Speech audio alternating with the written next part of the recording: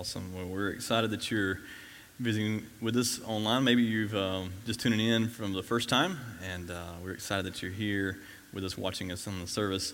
Let us be reminded of the video that you just saw about we are doing an A.N. Armstrong Easter offering push, and I know it's different. I know it's difficult times, and we've got to lean in and trust the Lord because we have been incredibly blessed. But our goal for that is $8,000. So I think let's continue to strive towards that. It goes 100% to the North American Mission Board missionaries on the field, and we want to make sure you do that. Well, if you're tuning in with us, my name is Andrew. I am the pastor of worship and discipleship here at Iron City Baptist Church, and excited to bring to you God's Word today. And if you have been with us, if you can remember pre-pandemic, which seems like 2 years ago or longer, even though it's just a few weeks. But we started a series a few weeks back called The Big Story, and we essentially are preaching through the entire Bible, hitting the big notes, the big stories. Think like children's Bible, like all those stories that you would hear growing up. And this comes with much difficulties for us as preaching this, because we're used, and probably for you listening, because we are used to sitting in one book of the Bible for a few months, maybe even a few years, and that's essentially we're preaching expositionally through the whole Bible, and so it's a little difficult for us, but it's really a challenge to me to dig deeper and to really see how the stories of the Bible really point to the story, and that is God's redemptive plan for us through Jesus. And we started several weeks ago with the big story, the main character of the big story. We covered creation, we covered the fall, and most recently, a couple of weeks ago, we covered Genesis chapter 11, the Tower of Babel, and we saw our tendencies, just like the Babylonians, is to self-promote and build our own castles, our own sand castles, and to make our names great. And it's going to be a little bit different today, so we're going to take a passage of Scripture, we're going to read through it, and then I'm going to kind of unpack that as best we can, and then we will kind of fast forward, give a brief overall of a couple of passages, and then we will hit another section of Scripture, talk about it. So it's kind of like two sermons in one, so it's your lucky day. So anyway, we're going to get to Genesis chapter 12. If you can go ahead and flip there with me, and we're going to be there for just a few minutes. Genesis chapter 12. Verses 1 through 9. Genesis chapter 12, 1 through 9. So we are introduced at the end of chapter 11 to Abram, son of Terah. Terah has taken Abram, his grandson Lot, his daughter-in-law, which is Abram's wife, and they've set out to go to the land of Canaan. But when they come to Haran, they stop there, and it was there that Abram's father Terah passed at the ripe young age of 205.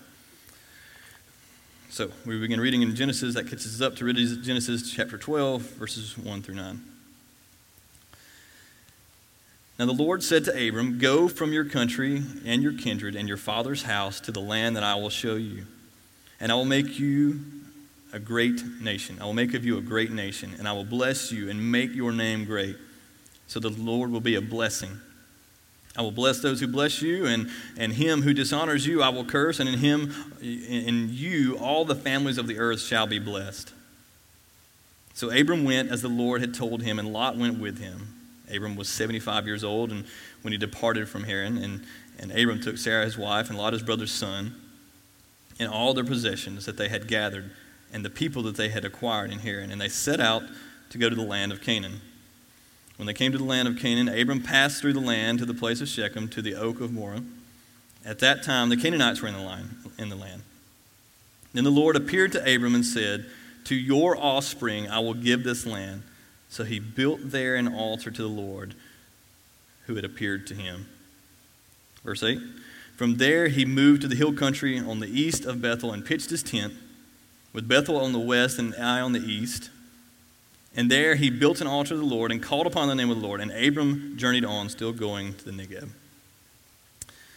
So in Genesis 12, 1 through 3, this really holds a unique place in the covenant of grace as you think of it as far as the redemption through all of history goes.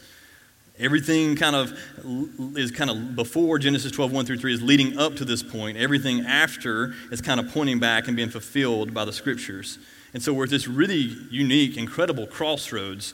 A covenant of grace here is being shown to Abram where it's about to unfold. So let's look at verse number 1. It says, now the Lord said to Abram, go from your country and your kindred and your father's house to the land that I will show you. So what's neat here is we see kind of a fresh start. We kind of see a reset in Genesis. The 3 times in the first 11 chapters of Genesis, we see the judgment of God came down, right? We see the banishment in the garden. We see the earth destroyed by the flood. And we see dispersion by the dividing of the languages. So while, yes, there has been blessing here, we've seen it was mostly, if you looked at it from a big picture, a lot of judgment. And God is about to interrupt everything and bridge the gap between himself and man. And this begins the big picture of redemption. So first off, we see the call is to go. God is saying, Abram, look, I know you've been journeying. Look, I know you're not exactly a young fellow anymore. I get it. Your dad just passed. You just set up the camp. And I know you're probably not really sure where Canaan is. It's not like he could actually go into his GPS and from Ur to Canaan, how to get there, how many miles it's going to take via donkey or via foot, whatever that looks like in his case. And so he says, but Abram, go from your country, and not just your country, but your kindred, your family, all your people, essentially everything that you're familiar with, leave it. He's calling Abram to separate himself and drop everything. Man, there's another place in Scripture where God calls out some fishermen to drop everything, right? And it says, follow me. We have the same calling on our lives. Drop it all. Leave our nets behind. God says to Abram, follow me and I will show you. Follow me to the land and I will show you. So we see the commandment of God to Abram to go, and then we see verse 2, which is really cool, that God adds his promise to it. So we see the commandment, and then we see the promise. Verse 2 says, I will make of you a great nation, and I will bless you and make your name great, so that you will be a blessing. Mark Strom says this, Abraham would receive the very things of which the people at Babel had grasped. He would have a great name. He would father a great nation. He would become a source of blessing throughout all the earth. In other words, the Lord would maintain his purposes for creation and humanity through Abraham and all those who followed him. What I really find interesting is in the latter part of verse 2, when he says, you will be a blessing. You will be a blessing. Isn't that interesting? First, Abram is supposed to separate, to leave all this stuff, but then he's supposed to be a blessing. So he's supposed to go, to separate from everything he knows, drop everything he has, but he's also supposed to be a blessing. Guys, we're there now. We are to separate from the world, but not forget about the world. We're to separate from the world, but not forget about the world. I had a youth pastor tell me one of the few things that I actually remember about youth ministry. I'm sorry, John. It's just part of life, man. We just don't listen as teenagers. But one of the things I really caught, and I don't know if it makes any sense or not, but I like the way it sounds, so we're going to say it. But he says, I had a youth pastor tell me this. He said, separation from the world is not isolation, but it's contact without contamination. And I'm pretty sure he stole that from somebody, but I really liked it. But man, especially in times like this, we are literally separated right now. If you could see the people that are in here, there's at least 6. Well, you guys are sitting a little close. So, but that's probably 5 feet. But we get there. But if you're at home, I mean, you're physically separated from us. We can't be together right now. But man, now is our chance. Now is our chance to be a blessing. But, pick up the phone and check on your neighbor. Man, text your connection group, text your community group, call somebody. Get in touch with that elderly person that lives down the street that you haven't seen out in a couple of weeks because they're probably afraid to go outside. They're probably afraid to go to the grocery store. Check on them. And as Abram was called to separate, to leave everything behind, to go and be a blessing, the same message is to us. We should separate. We should look different from the world. We should act different from the world. We should be different from the world. And it's not to look, to try to put us up here and try to be better than the world. No. It's all that so we can be a blessing to the world. So here's the thing, guys. We can't have God's agenda if we have the world's agenda. And so the question is, what is God's agenda? It's to be a blessing to the world. Well, how do we be a blessing to the world? By sharing the good news with them. We're a blessing to the world by sharing the good news with them. And as Christians, we find this extremely difficult. Either we separate so far off that we don't know really where to park our spaceships. We're kind of off this whole other world, trying to connect only with the people that we know that they're trying to, our only little holy huddle, that we wouldn't know how to have a normal conversation with anybody on the planet that doesn't look like us or talk like us or think like us. Or we go the exact other end of the spectrum. We try to be so culturally relevant. We try to do things and be edgy and be cute and try to get and do things that really push the envelope. But the problem is we have a really hard time balancing being in the world but not of the world, don't we? We have a hard time. There's a line there, and it's kind of gray. But we must keep God's agenda first and foremost. So then we see in verse 3 a very popular verse in the scriptures. Genesis chapter 12, verse 3. It says, I will bless those who bless you and curse those who curse you. And him who dishonors you I will curse, and in you all the families of the earth shall be blessed. Here in verses 1 through C, we begin to see the Abrahamic covenant begin to unfold. Begin to see the layers begin to peel back of the grace covenant there and the grace covenant, the big picture to unfold here with Abram. The covenant is announced. The ceremony will come in just a couple of chapters. We'll get there in a minute. But I think it's important to point out this, that Abram at this point is mid-70s, maybe even a little older, no children, a barren wife, and not that they just haven't had kids yet, like she can't have a child, and he's well past the age of should be able to being reproductive, okay? Like we see this in the scriptures. We know they're further on in life, and that's just not possible. So they're still living in the father's household, not particularly a special breed. He's son of a polytheist. We know that Abram himself was a pagan. Not really anything special. Yet God chose him to bring forth a blessing to all the families of the earth? Are you kidding me? Like, isn't that just like God to do something like that? That God will take the most unlikely character and do something incredible with. Think about this. Abram, Moses had some issues with talking in public, much like me. Joseph, you got David who brought a rock to a sword fight. You have John the Baptist. You had the Virgin Mary, a teenage girl. The disciples, all just some good old boys, probably from Heflin and Rabbit Town. You had Paul, someone who was persecuting Christians.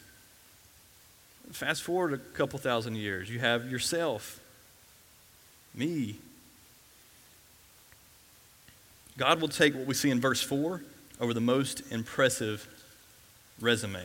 In verse 4, so Abram went as the Lord had told him. Let's stop right there. So Abram went as the Lord has told him. If we could just implement that into our lives on a daily basis. If the Lord says do something, we do it. How about that? That's a great concept, right? It's that simple. The Lord said go, and Abram went. The picture of faithfulness and obedience begins to show us the character of Abram. Now, he didn't know where he was going. I'm sure he had a lot of questions in his mind, especially as a 75, 80-year-old man. But notice that he didn't hesitate. He just went. And so I'd ask you guys today, what is the Lord telling you to do?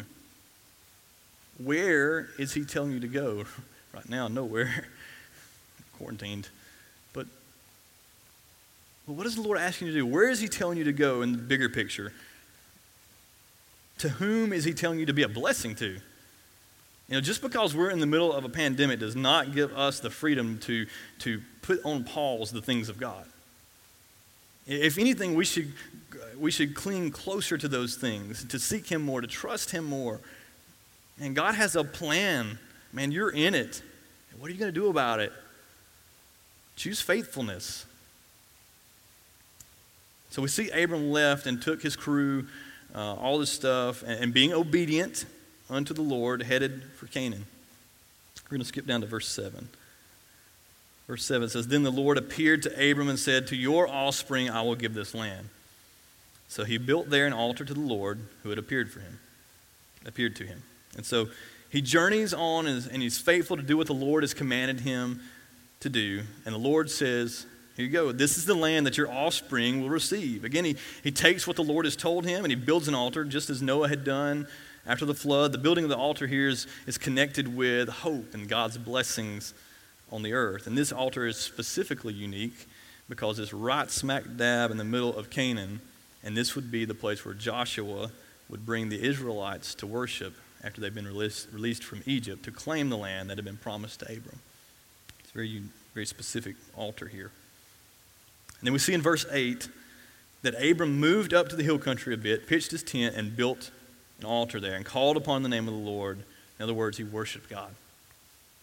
And for the sake of time, we're going to kind of go through 13, 14, and we're going to land in 15 in just a moment. But what I want us to see here is when the latter part of chapter 12, there's a famine that has come to the land, and Abram takes Sarai's wife, and they head to Egypt. Egypt is a very good place to be with a lot of crops, very well watered. And when they get there, Abram thinks it'd be a good idea, since we're kind of in this foreign land, that let's just tell them that you're my sister. Okay, seems like an interesting. Now that wasn't a complete lie because they were half brother and sister, but Sarai was a looker.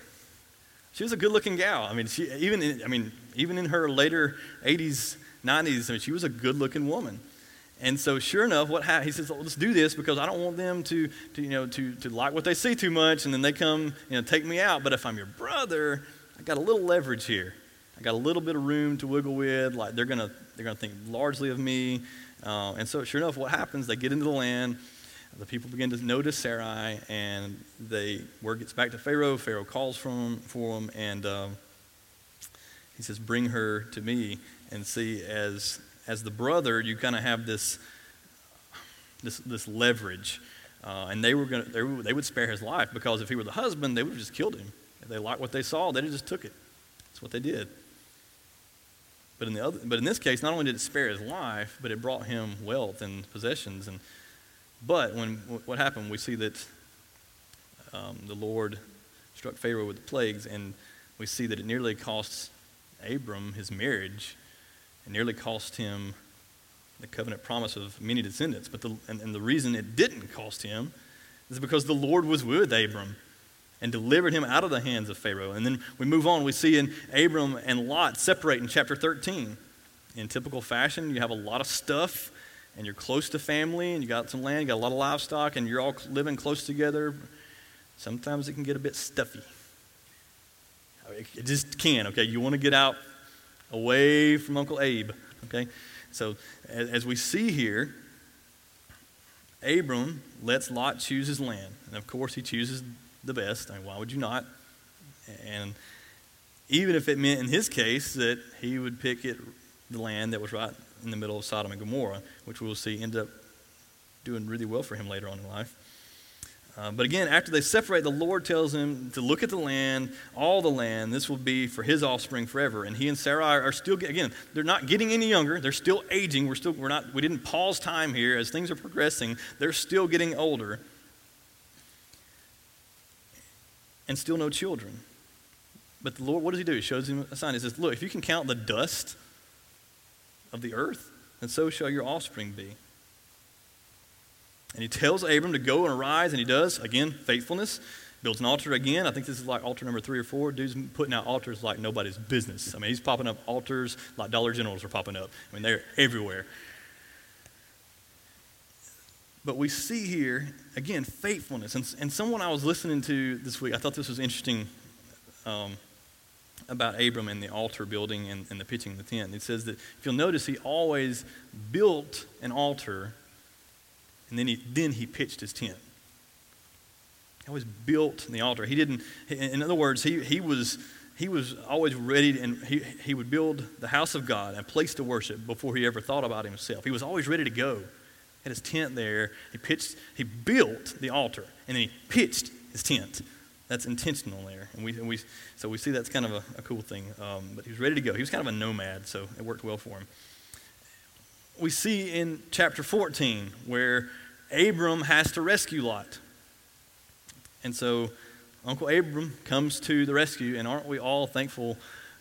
I don't know about you guys, but I know I'm grateful for having uncles that rescued me and that had pulled me out of the mud, literally, growing up. And you know who you are. Thank you if you're watching this. But man, uncles are great for that, and not telling parents things. And so anyways, but Lot got in the middle of some junk here, okay? He gets in the situation where Lot has already moved into Sodom, like he's not just outside, now he's in the middle, and Sodom gets overtaken, Lot gets taken as well. Word gets back to Abram that all this has happened, and he puts together like this serious task force. I mean, he puts together some bad dudes, and they come out, and they drive these kings back, and they take Lot, they take the possessions, they take the women, to take the people, take everything back, okay? Abram just balls out here and just pushes everybody back. And we see that next, that the king of Sodom went out to meet Abram, and Melchizedek, the king of Salem, who was kind of a priest king, kind of a weird, different situation. There's so much to in here, like I can't get into today. It's very frustrating. But anyway, he came out and blessed Abram, and the king of Sodom offered gifts to Abram. But Abram refuses. We see that in chapter 4. He refuses. Why does he refuse? I mean, you do something good, somebody wants to reward you, most of the time you're going to accept that. I mean, if I do a good deed and somebody wants to offer me $100, I'm probably going to take it. Like, just being honest. But Abram doesn't. Abram pushes back and says, and why he does that is because he's resisting what the world has to offer to him, and he's trusting what the Lord has to offer him. He doesn't have anything to do with that. He says, look, I don't trust in you. I trust in the Lord. And like Abram, we must resist the world and cling to the promises of God. And we've got to resist the world and cling to the promises of God. Thus bringing us to chapter 15, a.k.a. sermon number 2. Read Genesis 15 together with me, if you can flip over to that. We're going to read the whole thing. So all 21 verses. Chapter 15, God's covenant with Abram. It says this: After these things, the word of the Lord came to Abram in a vision. Fear not, Abram, I am your shield. Your reward shall be very great. But Abram said, O Lord God, what will you give me? For I continue childless, and the heir of my house is Eliezer of Damascus. Abram said, Behold, you have given me no offspring, and a member of my household will be my heir. And behold, the word of the Lord came to him, This man shall not be your heir. Your very own son shall be your heir. And he brought him outside and said, Look toward the heaven and number the stars if you're able to number them. And he said to him, So shall your offspring be. And he believed the Lord, and he counted it to him as righteousness. And he said to him, I am the Lord who brought you from Ur of the Chaldeans to give you this land to possess. But he said, O Lord God, how am I to know that I shall possess it? He said to him, Bring me a heifer 3 years old, a female goat 3 years old, a ram 3 years old, a turtle dove, and a young pigeon. And he brought him all these and cut them in half and laid each half over against the other, but he did not cut the birds in half. And when the birds of prey came down on the carcasses, Abram drove them away. Verse 12. As the sun was going down and a deep sleep fell on Abram, and behold, dreadful and great darkness fell upon him. Then the Lord said to Abram, Know for certain that your offspring will be sojourners in a land that is not theirs, and will be servants there, and they will be afflicted for 400 years. But I will bring judgment on the nation that they serve, and afterward they shall come out with great possessions. As for yourself, you shall go to your fathers in peace. You shall be buried in a good old age, and they shall come back here in the 4th generation, for the iniquity of the Amorites is not yet complete. And when the sun had gone down and it was dark, behold, a smoking firepot and a flaming torch passed between these pieces. On that day the Lord made a covenant with Abram, saying, To your offspring I give this land, from the river of Egypt and the great river, the river Euphrates, the land of the Kenites, the Kenizzites, the Cadmonites, the Hittites, the Perizzites, the Rephaim, the Amorites, the Canaanites, the Girgashites, and the Jebusites. All right, so we see that Abram, at the end, through 13 to 14, chapters 13 to 14, had some ups and downs, but he comes into 15 on kind of a high moment. I mean, he's just won a pretty impressive battle, and refuses the reward from the evil king of Sodom. And God notices and says what? It says, Do not be afraid. He said, I am your shield. And that whole reward thing, yeah, I am your reward. Do we not all need to be reminded of that today? That God is our shield and God is our reward. And what better time to cling to a promise like that he is our shield and our reward. But we see Abram struggles a bit here in 15.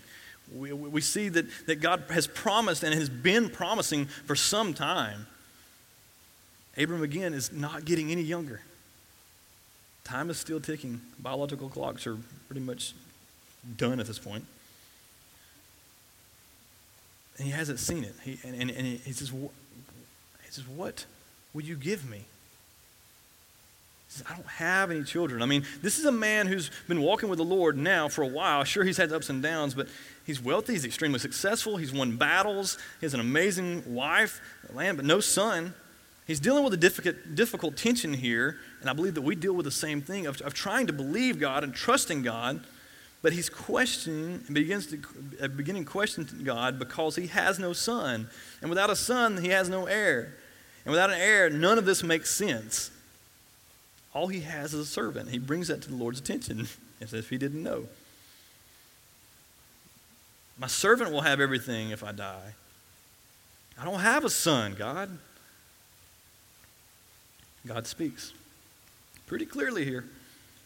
It says, this man shall not be your heir. Your very own son. How many times have I got to tell you this, Abram? Your very own son shall be your heir. And then he does something. I really love the wording here. He says, then he brought him outside and said, go ahead, number the stars, if you can. I love the wording there. He's like, sure thing, big boy. Give it a shot. So will your seed be, your offspring be. And we struggle, man. We struggle with believing things that we cannot see. And so did Abram. He couldn't see that. But what happened? He trusted the Lord. He trusts that God is going to provide an heir. Now listen, because this is about to get good. I promise. So in Genesis 12, 1 through 3, if Genesis 12, 1 through 3 is kind of like this grand map that's setting us up, man, Genesis 15, 6 is really the entryway into this plan. And it is essential that we understand this verse. Everything before has kind of led to this moment, and everything after kind of points back to this. And so I want us to read verse 6, and it says this. And he believed the Lord, and he counted it to him as righteousness. He believed the Lord, and he accounted it to him as righteousness. And for the first time in the Scriptures, faith and justification are combined. We see faith and justification combined here. Abram examined everything, the facts, and he realized real quick that this made zero sense. Then he said, there's no way that this can happen unless God is to do something. He knows, he says, God has been incredibly good to me. He's been faithful to me. I don't understand it, but I trust him. I trust in the promises that he's telling me. Abram had faith in God, and it was counted to him as righteousness. Faith in God is credited as righteousness. And this is where Paul goes to when he proves the doctrine of justification by grace alone, through faith alone, in Christ alone. In Romans chapter 4, which Cody took at the beginning, it says, what then shall we say was gained by Abraham, our forefather, according to the flesh? For if Abraham was justified by works, he has something to boast about, but not before God. For what does the Scripture say? Abraham believed God, and it was counted to him as righteousness. By grace alone, through faith alone, in Christ alone. And here is a covenant of grace that God is using Abram, the most unlikely character in the story. Wait, there's more. So Abram says, God, I get this, but how am I supposed to know? How am I supposed to know? And I think that's a fair question at this point. I don't think that's unfair to ask the Lord these things, especially if you're in your late 80s and God has promised you a son. That's a fair question. That's legitimate, okay? But Lord, how will I know I will possess it? Speaking of the land, speaking of the children. And God says, bring me these animals and cut them in half, lay them in a specific way. Abram knows enough to know that this looks like something's going on, some type of ceremony, a sacrifice, or something is about to happen. And we see a deep sleep come upon Abram, and he tells him again, very specifically, know this, that your offspring will be sojourners and be servants and be afflicted for 400 years, but don't worry, I'll bring judgment on this nation. As for you, you'll live a good long life, and your offspring will come back here. And then we see something to me that is just absolutely earth-shattering. We see a deep sleep that came on Abram. He tells him this, and he says, we see that a smoking fire pot and a flaming torch pass between the pieces. Why a smoking fire pot and a flaming torch? I have no idea. It's pretty incredible. But on that day, the Lord made a covenant with Abram, saying to your offspring, I will give this land. Don't miss this here, man. The Lord is making his covenant. Usually when a covenant is being made, I wish we had time to get into the covenant, but usually when a covenant is being made, typically the covenant partners would walk through the aisle, or they cut up animals on both sides together, symbolizing that they were in this together. And if one of them messed up or one of them broke the covenant, part of the covenant, they would be cut off or be like the animals. It'd be essentially when you walk between the animals, you were submitting yourself to the fate of the slaughtered animals for penalty for breaking the covenant. But what we see here is not what we would normally see with a covenant. Abram doesn't walk between these animals. God, in the form of a smoking fire pot and a flaming torch, passes between these pieces. Man, why is that? Why is that? But Genesis 15, we see the Lord God, the sovereign God, the creator of all things, the God of the universe. He walks between these pieces. Not Abram, not the servant, and he does this to say to Abram, I promise you, I promise, even to my own death, that I will fulfill my covenant and my commitment to you. He's saying, Abram, may this happen to me as we have done to these animals if I don't fulfill my part of the covenant. And do you realize how ridiculously shocking that must have been to Abram at this moment? That God would take the place of the servant just to give the assurance to his people. The incredible thing here is that it wasn't only Abram that was getting the assurance. It wasn't only Abram that was getting this assurance. That assurance is our assurance. That assurance is our assurance. Abram's assurance is our assurance. And so if you remember, if you're familiar with Luke 22, I know you are. We talk about it every Easter. But when Jesus was betrayed, he said to his disciples in Luke 22:20, this cup which is poured out for you is a new covenant in my blood. Jesus is not only saying that this cup that is poured out for you is the new covenant, he's saying, but this is fulfilling passages like in Jeremiah 31. And he's saying, hey, a long time ago, way back, God the Father said to Abram, your father, that I am promising unto death. And guess what? Jesus is saying, I'm here to pay that price in full. This will be the redemption of your sins. But not only that, this will give you the assurance that there's absolutely nothing that will keep you from getting what God has promised to you. The promises have been sealed by the blood of the cross. But we, like Abram, say, how do we know that? How can we be sure, God? We look to the cross. We see Jesus who hung there. God's only Son. He is slaughtered as the ultimate and final sacrifice so that we may experience the blessings of God.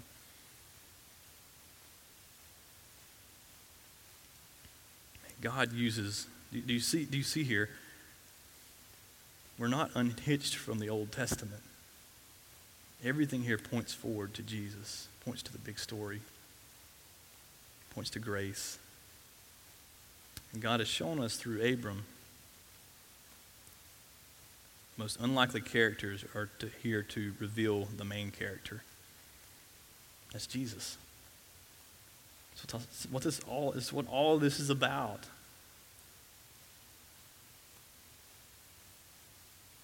I don't want you to miss that, man. That all this in Genesis 15, man, it's pointing forward to the ultimate sacrifice, Christ on the cross, the redemption of our sins. God will use the most unlikely characters to reveal the main character, Jesus. The question today is, what are you going to do about it? You know that the Lord is telling you to be faithful. You know right from wrong. We have so much in this word that we can cling to. See, that's what makes it interesting, is that these people in the Old Testament, they were clinging to promises that they hadn't seen yet. That God would promise them something and they would trust in that. And so they were accredited righteousness. We've got the whole story. It sometimes seems harder for us. So what are you going to do about it this week, man? Let that be your challenge. Be obedient to God's word. Be faithful. Let God use you as an unlikely character to point people, to bless people, to share the good news of Jesus. Let's pray. Hi, I'm Cody Hill. I'm the lead pastor here at Iron City. Thank you so much for connecting with us online. I hope in the days ahead that we'll have an opportunity to connect with you in person. On our website, ironcity.org, you'll see a number of different opportunities that you have to connect with our church and opportunities that we're seeking to engage our community and minister to our church family. I'd like to especially invite you to come and be a part of one of our connection groups that meet at 9 o'clock immediately preceding our Sunday morning worship service. You'll find that we're not a perfect church, but we are a passionate church. We take following Jesus very seriously, but we try not to take ourselves too seriously. So I hope you'll come this Sunday at 10:15 and worship with us and let us get to know you a little bit better.